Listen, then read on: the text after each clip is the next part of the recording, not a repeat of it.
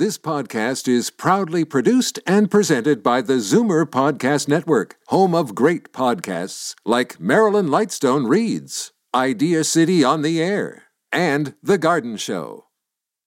You're listening to an exclusive podcast of Fight Back on Zoomer Radio, heard weekdays from noon to 1. Now, Fight Back with Libby Znaimer on Zoomer Radio. Good afternoon and welcome. A report out yesterday from Ontario's financial watchdog says the province is on track to balance the budget by 2023-24 and run a $7.1 billion surplus 3 years later. Now, you'd think the PCs would be crowing about that, exclaiming that this shows how they are such good financial managers. But as Financial Accountability Officer Peter Weltman pointed out, this could change very soon depending on how much more cash they spread around ahead of the election, which is just weeks away. And I would really like to know how they arrived at these positive numbers. Was it, as the opposition has charged, the result of cuts? So let's get to it. From the non-partisan numbers guy, Peter Weltman, Ontario's Financial Accountability Officer, joins me now. Hi, Peter. Thank you so much for being with us. Hi, Libby. Happy to be here. Thank you. So first of all, were you surprised when you saw this possibly quick return to balance? Oh, yeah. It really blew my mind. I mean, if I had come on 2 years ago and said to you in May of 2020, when everything was shutting down, when gasoline was at 62 cents a liter, when oil futures were in negative territory, that we would be running a $7 billion surplus in 2026-27, I think you guys would have, people would have looked at me and said, what planet is he from? So yes, it's been a huge change. And the biggest reason for it is on the revenue side. So what happened ultimately is that all levels of government, but especially the federal government, came through with a ton of money to help individuals and businesses cope with the sudden, drop in the economy. And as we're coming out of the pandemic, people had a lot of money, not everybody, but a lot of people had a lot of money saved up. Businesses ended up protecting a lot of their profits. So tax revenues and sales tax revenues went way up, way higher than we were forecasting 2 years ago. Is part of that, it's kind of good news, bad news, but is part of that because we've had such high inflation? Part of it is because we've had high inflation. So tax revenues are largely forecast based on what we call nominal GDP. So that means how fast is the economy growing with inflation accounted for. And that is that's driving a lot of the increase in revenues, but also probably actually more so is just the overall volume of activity of economic activity. I mean, people are, we have employment rates that are the lowest they've ever been. A lot of people are back to work. The vast majority. The economy really is on a tear, and then you add inflation on top of that. That makes for an extraordinary period of high tax revenues. Mm-hmm. Now, in the past, I think both you have noted, and the opposition says that part of the reason that the ledger looks so good is that there was pandemic relief money that wasn't spent, and that there were effective cuts in health and education. Have you found that?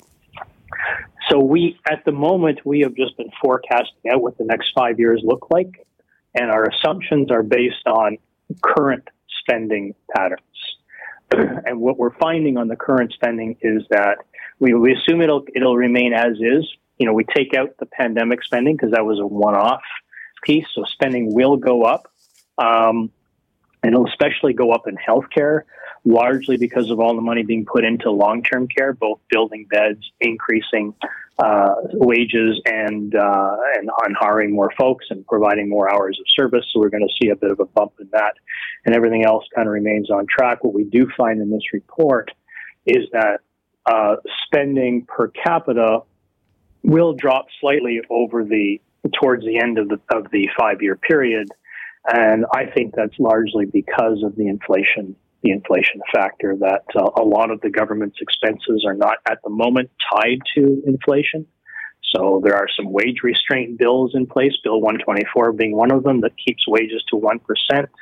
The doctors signed a recent agreement for OHIP payments, and those payments come in at lower than the current inflation rate. So yes, there will be a slight real drop in per capita spending. Well, according to your projections, spending will grow at an average of 3.6%, and that is lower than the rate of inflation at the moment. That's right. That's exactly right. So we do expect inflation to start to return to normal in the outer years of the forecast. So we expect the higher rates of inflation to be with us for another couple of years. And then we expect that to start to trend downwards as supply chains start to recover, as maybe the oil price shock that we're experiencing right now starts to diminish as more supply comes online. Hopefully, the war in the Ukraine is not still with us in 2 years from now to the same intensity that it is. So there are these other risks that are there. But yes, overall, we expect inflation to start to come back down later on. Mm-hmm. So inflation will start to come down. Where do interest rates fit in all of this? We just had a 0.5 percentage hike today, and we've been warned that they have to go higher to fight this inflation. We're expecting higher interest rates. We're expecting interest rates to go up by a full percentage point this year, and we've already seen a 0.5 point move today. So we may be a little, maybe we're a little light on that. We'll have to wait and see, but we do expect rates to climb over the next 5 years. Actually, a little shorter period than that, partly to combat the increased inflation rate and the overheating of not overheating, but the very, very strong market right now that's hitting capacity. So that is factored into our projection.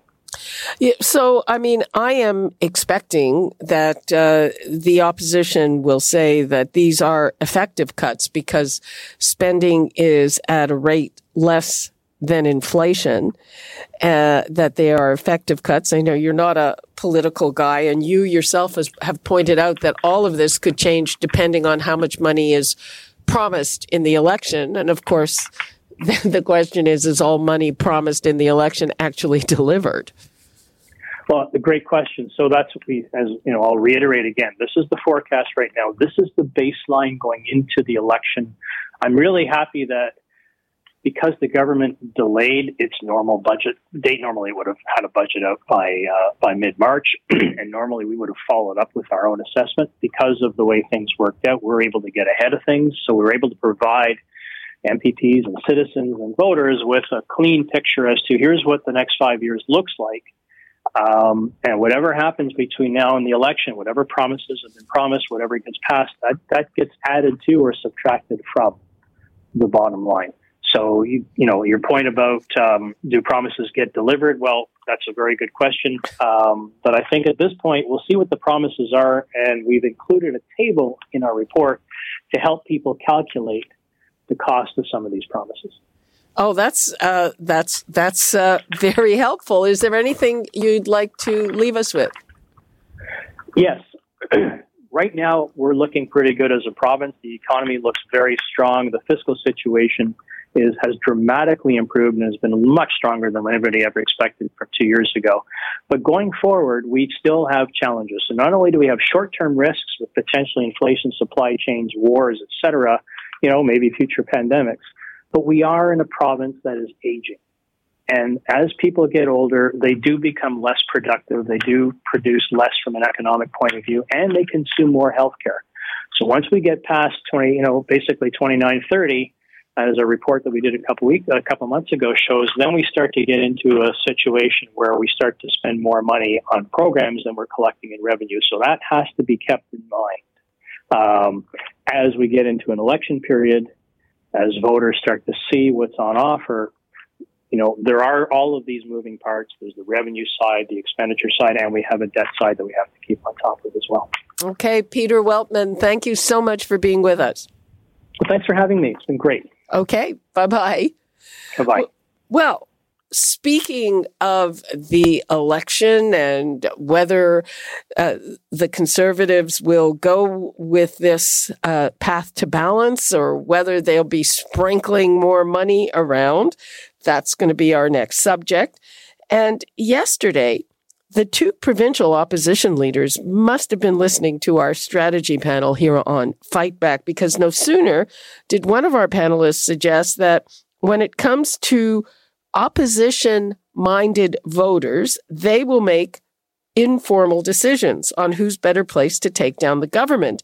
Well, no sooner did he say that than both Andrea Horwath and Stephen Del Duca said this. This time, voting NDP is the way to prevent Ford from being reelected as the premier. So for the majority of people who indicate they don't want Ford to have a second term, I would urge them to this time vote NDP. I don't think that they look at politics and they talk about strategic voting, or they sit down at the dining room table or the kitchen table and start to sort of slice and dice how, what numbers look like from this poll or that poll. Or I don't think people in the real world do that.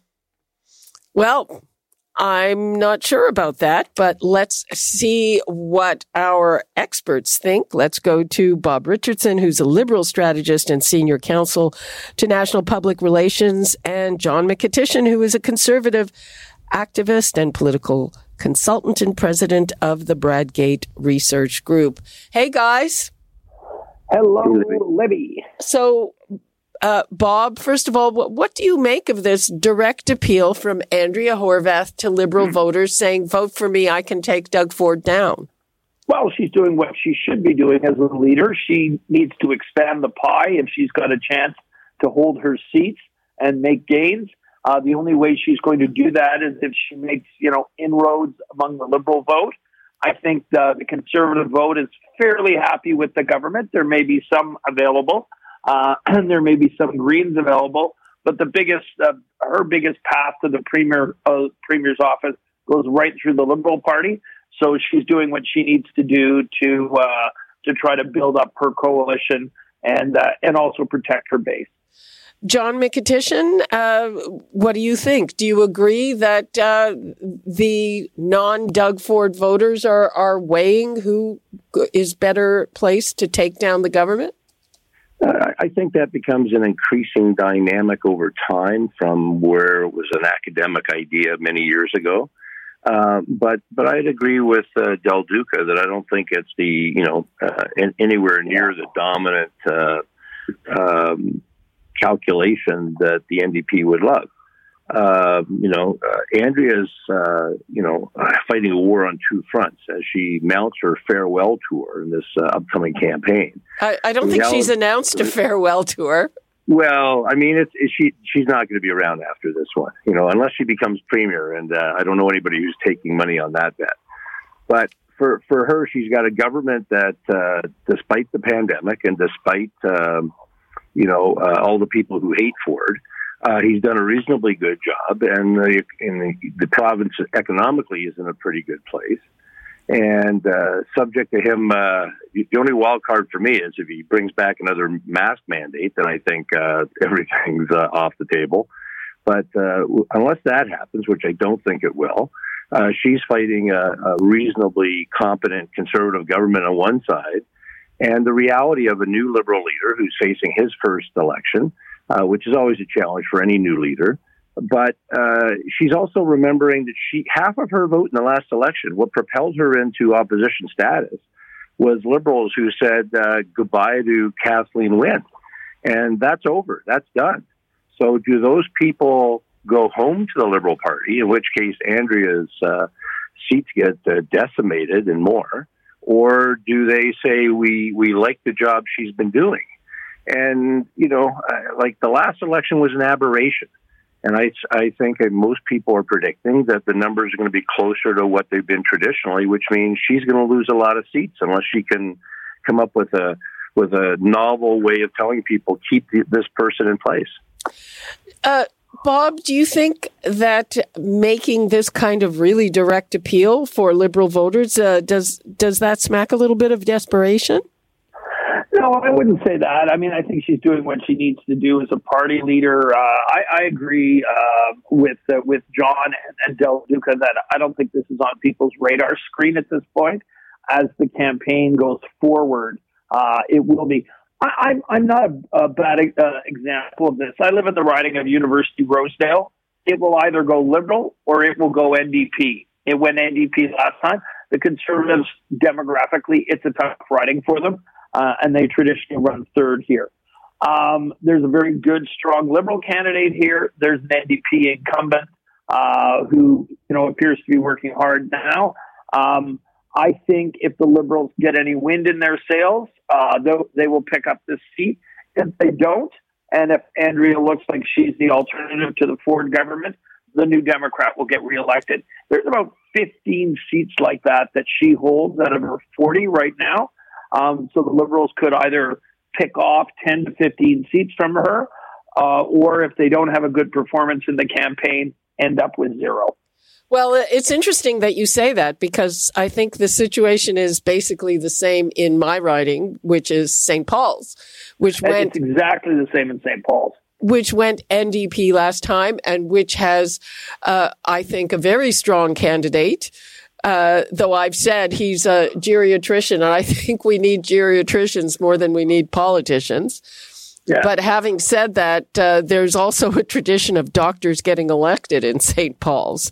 So, it's, I think, very much the same situation. No question about that. And then, sorry, go ahead, John. There's a series of my writing of... Sorry, John, go ahead. Sorry, John. My riding of Hamilton West Ancaster Dundas currently has an NDPer for only the second time in, certainly recent history. She defeated a Liberal cabinet minister who was well respected in the area because of the anti-government sweep last time.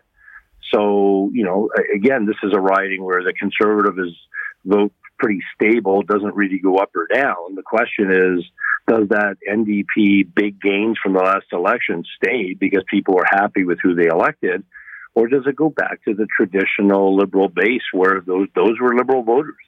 And I don't think that Andrea's done a good enough job to hang on to about 800,000 voters across Ontario that switched from Liberal to NDP last time. I don't think she's going to hold them.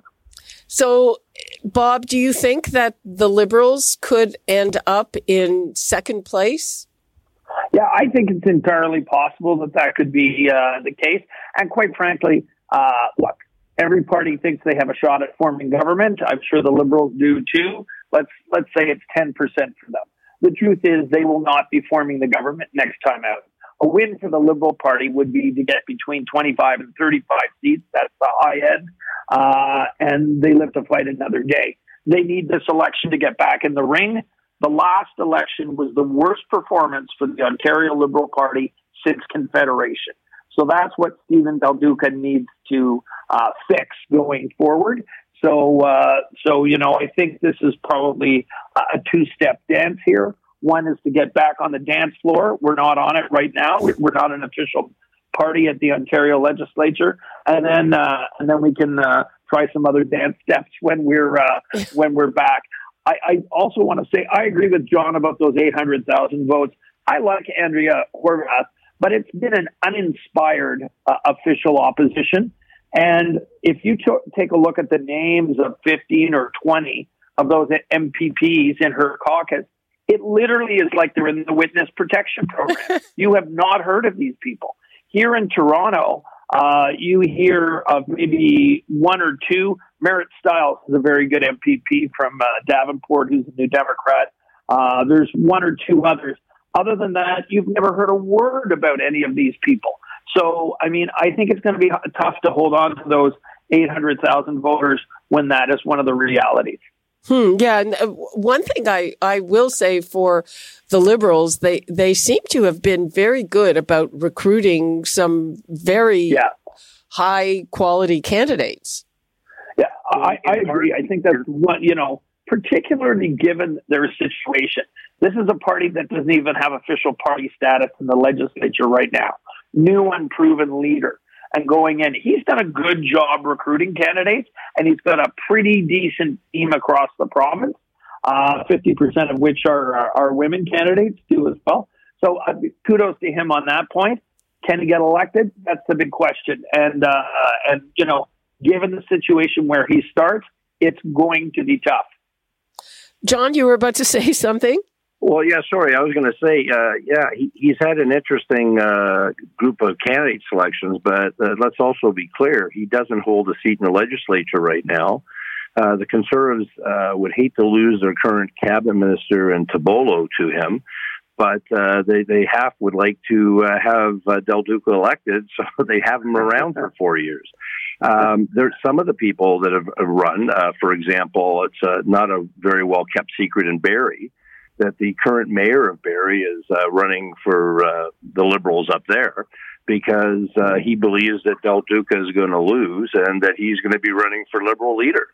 So it's going to be fascinating on election night what the stories are for the next 2 or 3 years. Well, yeah, and yesterday we heard speculation. Kristen Wong-Tam is running for the NDP, that she might have an eye on the leadership, as would Merritt Stiles. I think realistically between now and the next election, so in the next 4 years, we're going to see, in all likelihood, there's like an 80% chance that 3 political parties are going to be having leadership conventions. 3? You think Doug Ford as well? I think, I think he'll decide that 2 terms is enough. I have a question about the PCs, John, and they're losing some very high-profile people in Christine Elliott, Rod Phillips, and the only high-profile name that I've heard running for them is the former police chief, Mark Saunders. Yeah, it's harder to recruit new people in situations where you've got such strong bench strength already. I was commenting with a friend yesterday that the current government's got I think I have to check the stats, but it's pretty close to setting 2 new records. Almost a record low number of by-elections in its 4 years, but by the same token, a record number of former members that are sitting on the opposite side of the House now, either being thrown out of the party or walking away from it. So Ford started with a lot of people, and trying to recruit new people into a safe seat that's already got a member is pretty hard. So last-minute retirements, Christine Elliott is an example.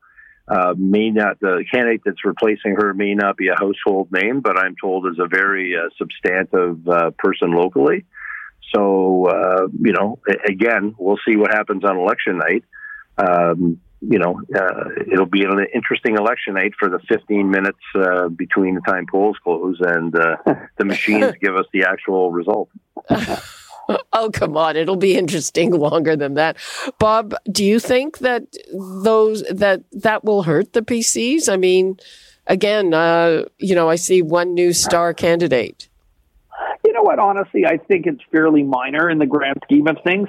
I think what happens, too, is when a government gets in after it's been in opposition for a while and does one term, a lot of the senior people want to leave because she hasn't been there for 4 years. She's been there for 15. She did go out for a short period of time. So that's a big chunk of your life. And it certainly happened under the McGuinty government. If you took a look at his front bench from one election to the next, there was some fairly substantial changes there. And he was reelected with a majority. So I'm not overly fussed by it. I don't think it shows that much. I think for a lot of people, they frankly just want to get on with their lives. They've done their public service and they want to move on to another stage in their careers. Yeah. I'm not doubting that. I'm just wondering if the voters will say, "Hey, the people we thought did a really good job, some of them are gone, and who's there now?" I think he's still got a number of very good cabinet ministers who are there. Peter Besson-Falney, the finance minister, is kind of from central casting in that job. He seems quite solid. I think Monty McNaughton has been an exceptionally good minister and a good minister of labor, and I'm saying this as a Liberal, particularly on the skills side. I think he's done a very good job. You can point to 5 or 6 good people running again who are in that cabinet who can provide the core of the government. I think they're in relatively good shape on that issue. Okay, we'll take a call from Ron in Guelph. Hi, Ron. Hi, Libby. Thanks for taking my call. First, if you don't mind, I'd love to give a huge shout out to Jane Brown.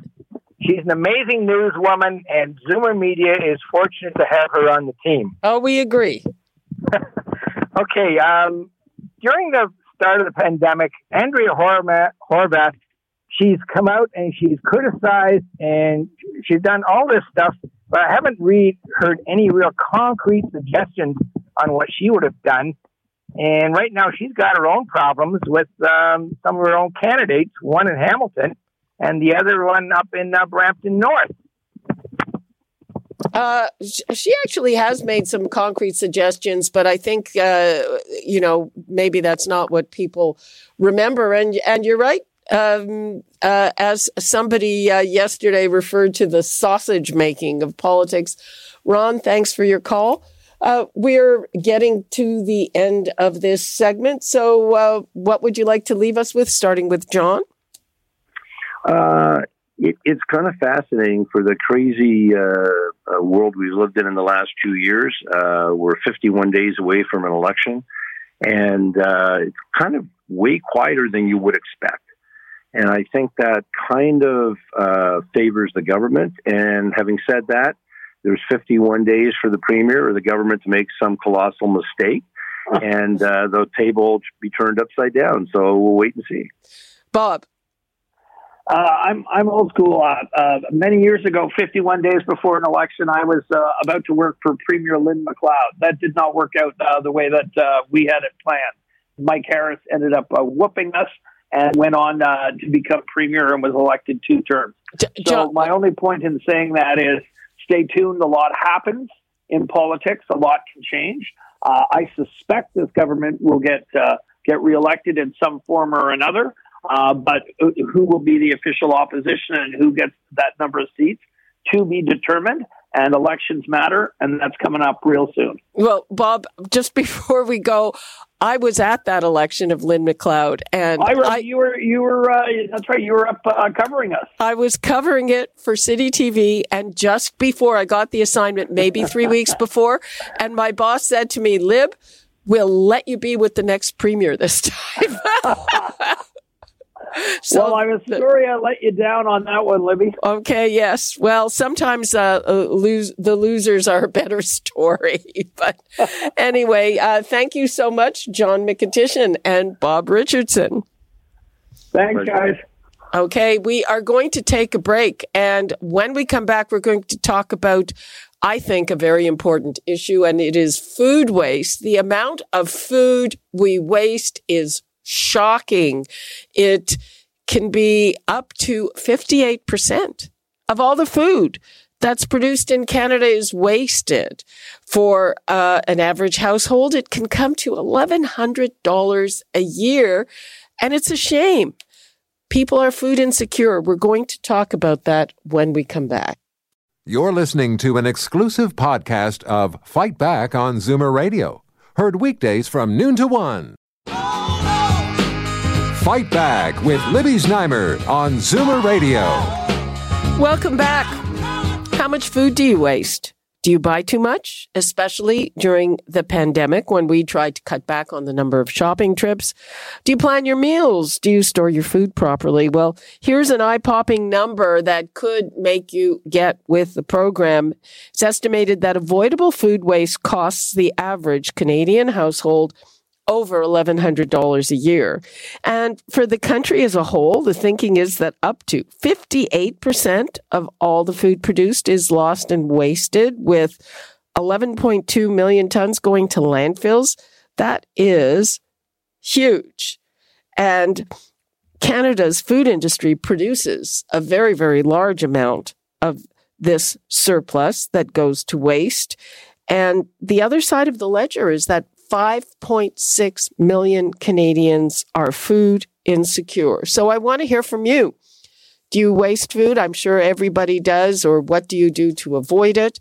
416-360-0740. Toll free 1-866-740-4740.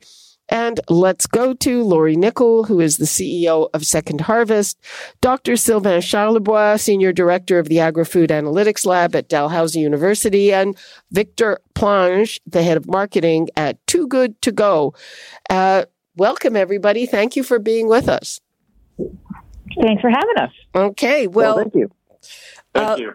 Let us begin with Laurie. You unveiled part of a new report yesterday. What did you find? Well, I'll just go back to 2019 when we did the report on the avoidable crisis of food waste that you were speaking to, where we identified 58% of all the food produced for Canadians is lost or wasted. And that's from farm to household. The report we launched yesterday was really looking across the supply chain, industry specific, to determine how much of that surplus edible food could we actually get into the hands of people. So we know we have 61,000 charities and nonprofits in this country. How do we make sure that this great food is getting there instead of landfill or other places, because that's its intended purpose? Where we learned that only 4% is being redirected. And so we really have an opportunity here to move a lot more of this great food into the hands of Canadians that really need it right now. Mm-hmm. And Dr. Charlebois, what is preventing us from doing that, or preventing the industry from doing that to a greater extent?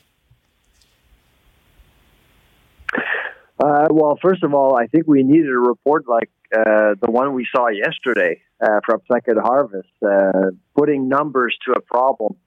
I think the report was actually quite powerful and telling about the problem. Now, I didn't even know how much food was not rerouted or how much of the surplus we actually weren't saving or rescuing. It's pretty incredible. 96% is a lot of food.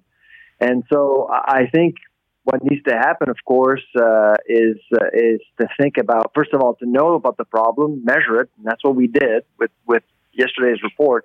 Now we need a strategy, and I think a lot of it is already in the report, including better logistics, better technologies related to packaging, and more awareness, essentially, with industry as well. Victor Plange, Too Good To Go tries to tackle that problem. It's an app, and you can get discounted food that is about to, I wouldn't say expire, but about to get to its best before date. So how much have people accepted that? I've seen in supermarkets, though, also kind of enjoy tonight. How far have you gone in terms of getting people to accept that?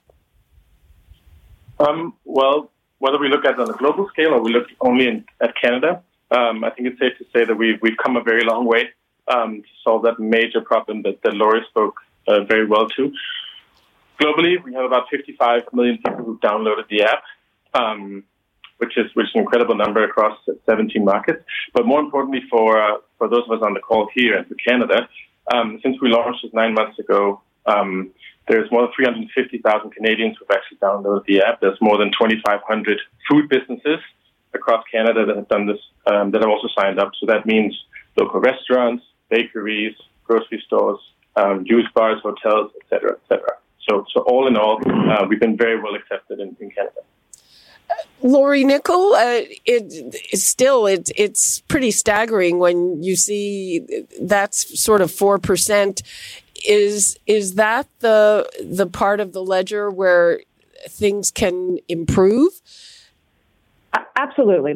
So again, we're just talking about supply chain, which is farm to hotel or restaurant.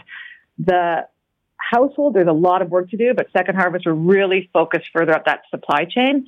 And so we have to provide businesses with some tangible financial benefits to ensure that they can get this food to charities and nonprofits. There's a real misconception around legal liability.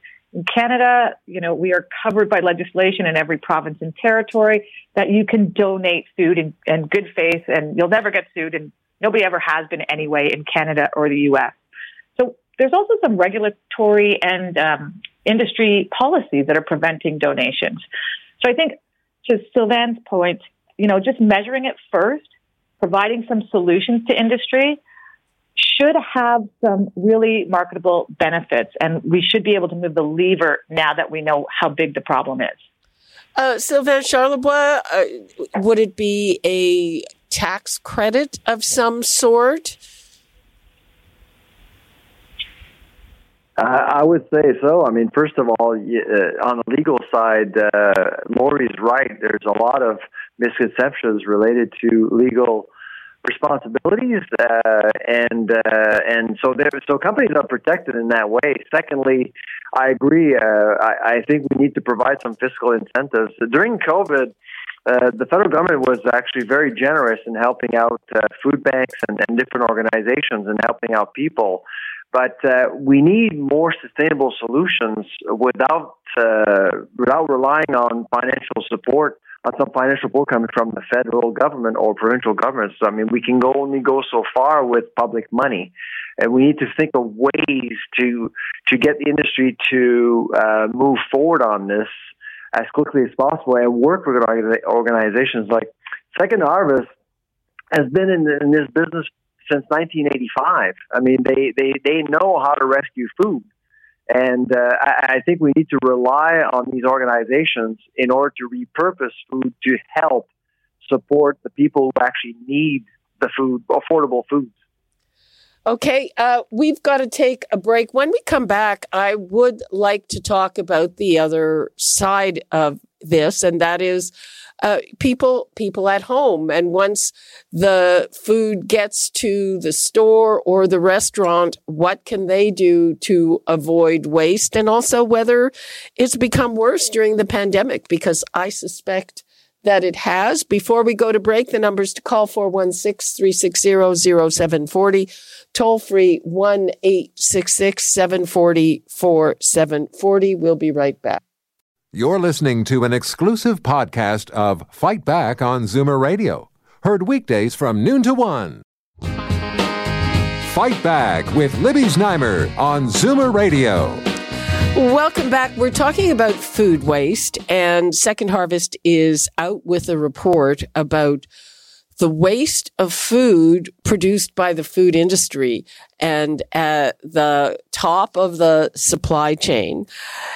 But I also want to talk about food that we all waste, or food that is wasted once it gets to a food store or a restaurant. Or a takeout, whatever it is, or to your fridge, and what we can do to cut down on that. And I think it's probably become worse during the pandemic as people have tried to cut back on the number of shopping trips, so buying more and maybe not necessarily getting to eat more. Lori Nicol, do you have a view of that? I think Dr. Charlebois would have a better one. He's done the research on it, so I'll pass it over to him. Okay. I think we're actually looking at a new era of food rescuing, and I mean, the food rescuing term I really like. I think it was coined by Second Harvest. I'm not sure, but I'll say that because I think it's them that really started this approach, because food waste, there is a bit of a negative tone to it. Waste means that outcomes are worthless, but food rescuing would suggest that the surpluses are actually worth something. There's an economic value. So we've had institutions in the past in Canada doing some food rescuing, like Second Harvest as an example. But what's interesting right now is that more and more consumers themselves are being more empowered by applications like Too Good To Go, for example, to actually rescue food themselves. So on the supply side, supply chain side of things, you do have organizations that know what they're doing, but on the other hand, more and more consumers have access to solutions to reduce waste as much as possible. And I'm not sure I think we're getting some traction, but I don't think it's happening fast enough. Yeah, and then there's this whole business about how to read best before dates, and we're being told, well, best before does not mean expired. So, how long past a best before date would you use, for instance, some chicken? And what about getting those enjoy tonight things from the supermarket, or something for that matter from Too Good to Go? I mean, it's a matter of kind of changing attitudes, I guess. Victor Flange? Victor, are you there? I am definitely here. Just eagerly listening to you. It's definitely a matter of changing attitudes, and I agree with what's been said, that we are just scratching the surface. Going back to your first question about what has the pandemic really meant to food waste, I think there are definitely negatives. Like we see evidence of shopping more, greater bulks, people feeling at risk, and therefore want to make sure they don't run out of food. But I think there are definitely also positives. What we've found is that there are more than 40% of people report that they actually do more pre-shop planning during the pandemic. About 40% cook more creatively, and 30% say they actually used more leftovers during the pandemic as opposed to before. So as Too Good to Go, we always try to overcome that negative tone that we just heard about when it comes to food waste, and look at it positively. We believe there's simply more impact in talking about food waste in a positive way, not to shy away from it, but talking about the solutions rather than the problems. So I think there's a great example. There are actually positive things happening, and I hope it's true that we're entering a new era. Well, the other aspect of the pandemic, I think that a lot of people who were okay financially, we were keen to support restaurants with takeout. And I don't know if other people find this, but what I find is that when it comes to takeout, in our household, there's a lot more waste than stuff that we buy. Does that sound accurate, Lori?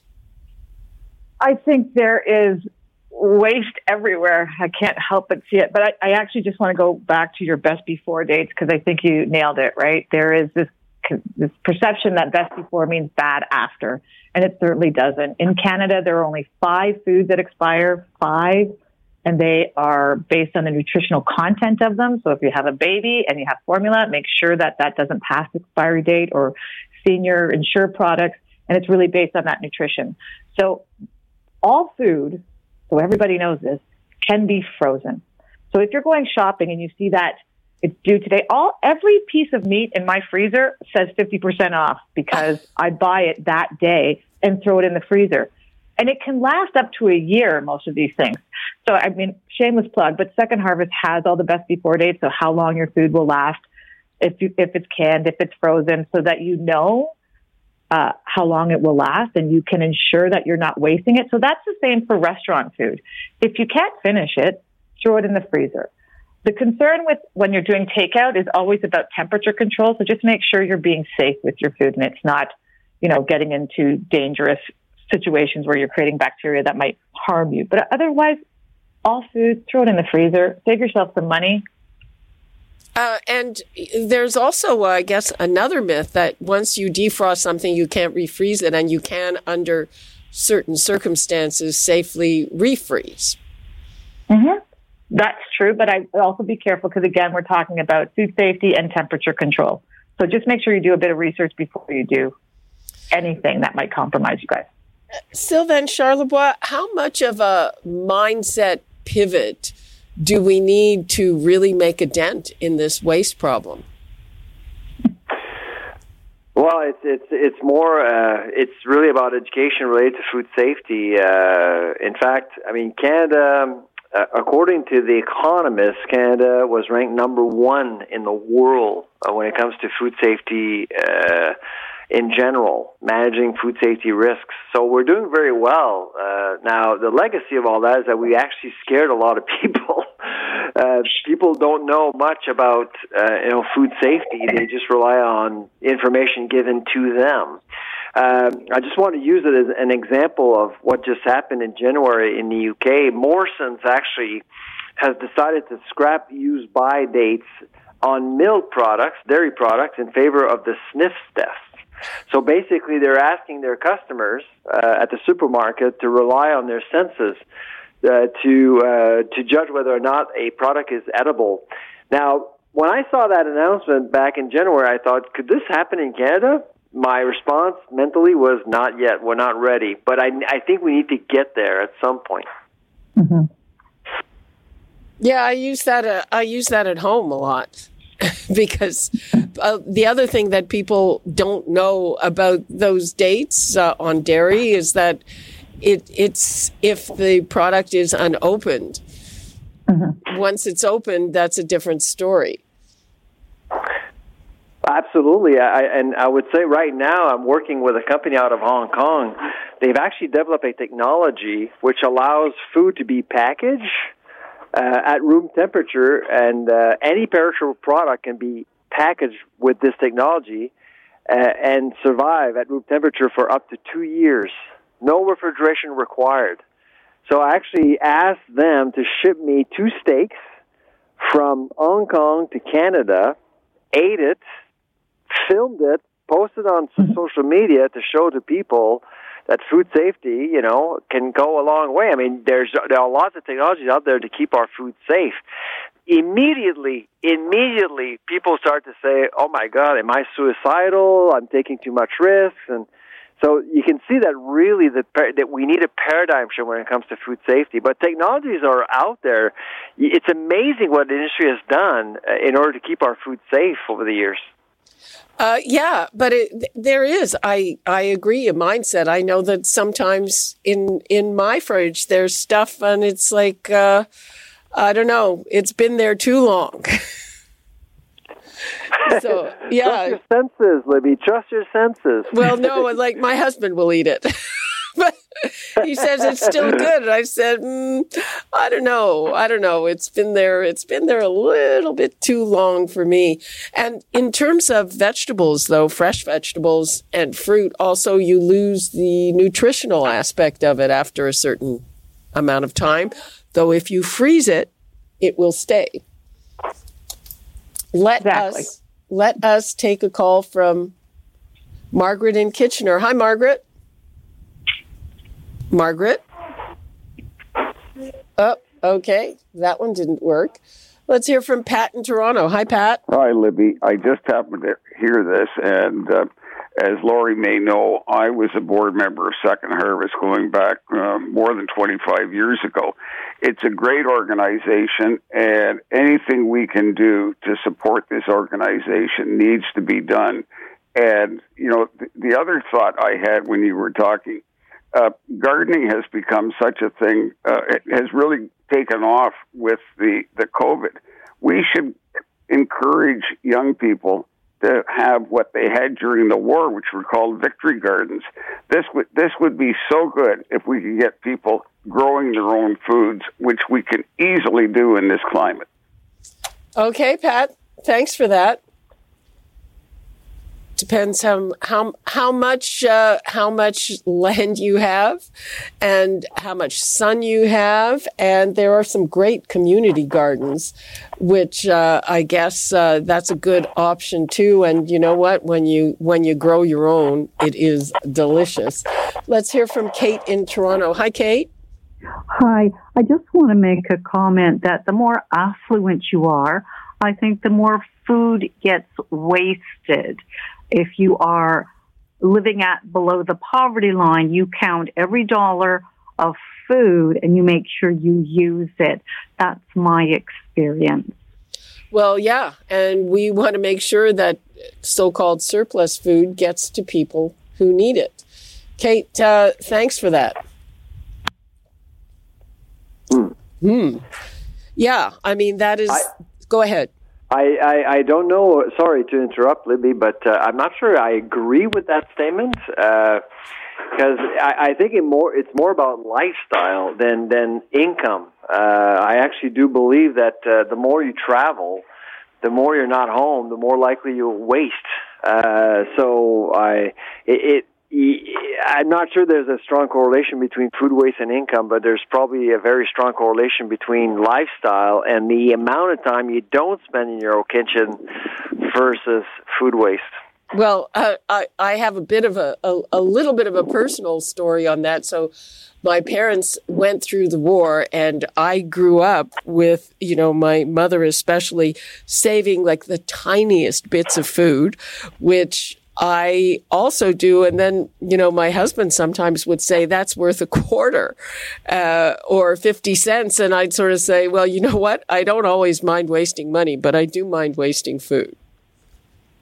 Absolutely. And by the way, Libby, we actually have a new gardening report coming out on April 26th. So we measured how many Canadians are actually thinking of starting a garden this year, and how many have actually stuck to their plans the last few years gardening. And do you want to give us a little hint about what you found?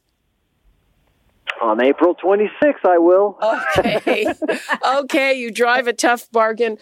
We are almost out of time here, so let us go around the virtual table, starting with Victor. What would you like to leave us with?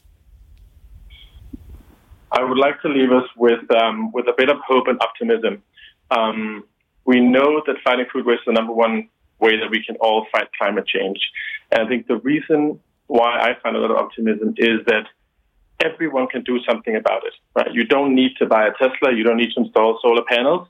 We all have a relationship with food. We all shop for food.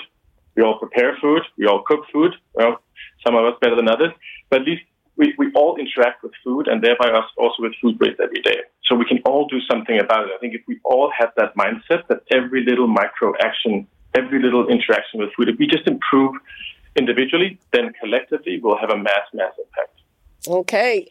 Sylvain Charlebois. Yeah, well, for listeners, if you've been to the grocery store of late, which is probably everyone, you would have noticed that there's not a whole lot of promotions going on. Promotions are discouraged due to what we're experiencing with supply chains and inflation. And so the best way to save right now is on the back end at home, reducing waste. So find a way to reduce waste. So there is Good to Go as an app. There are other apps as well that are available. There are at least 8 that I know of. But look up some of these apps. They're great. Okay, Lori Nicol, last word to you. I want to reiterate what Victor said. I mean, the way to manage climate, and that's why Second Harvest, one of the reasons we exist, is really managing the climate crisis. This food going into landfill is a direct and really significant contributor. The last IPCC report is not great news. As much as I'd like to be optimistic, we need some public policy change. And if you'd like to learn more, absolutely go to Second Harvest, and we have lots of resources you can download. Okay, thank you so much, Victor Planja, Lori Nicol, and Dr. Sylvain Charlebois. Thanks a lot. Thanks, Libby. All right, bye-bye. Bye-bye. Bye. Well, I am going to be off for about a week, a little over a week. Jane Brown will be here, and that is all the time we have for today. You're listening to an exclusive podcast of Fight Back on Zoomer Radio. Heard weekdays from noon to 1. This podcast is proudly produced and presented by the Zoomer Podcast Network, home of great podcasts like Marilyn Lightstone Reads, Idea City on the Air, and The Garden Show.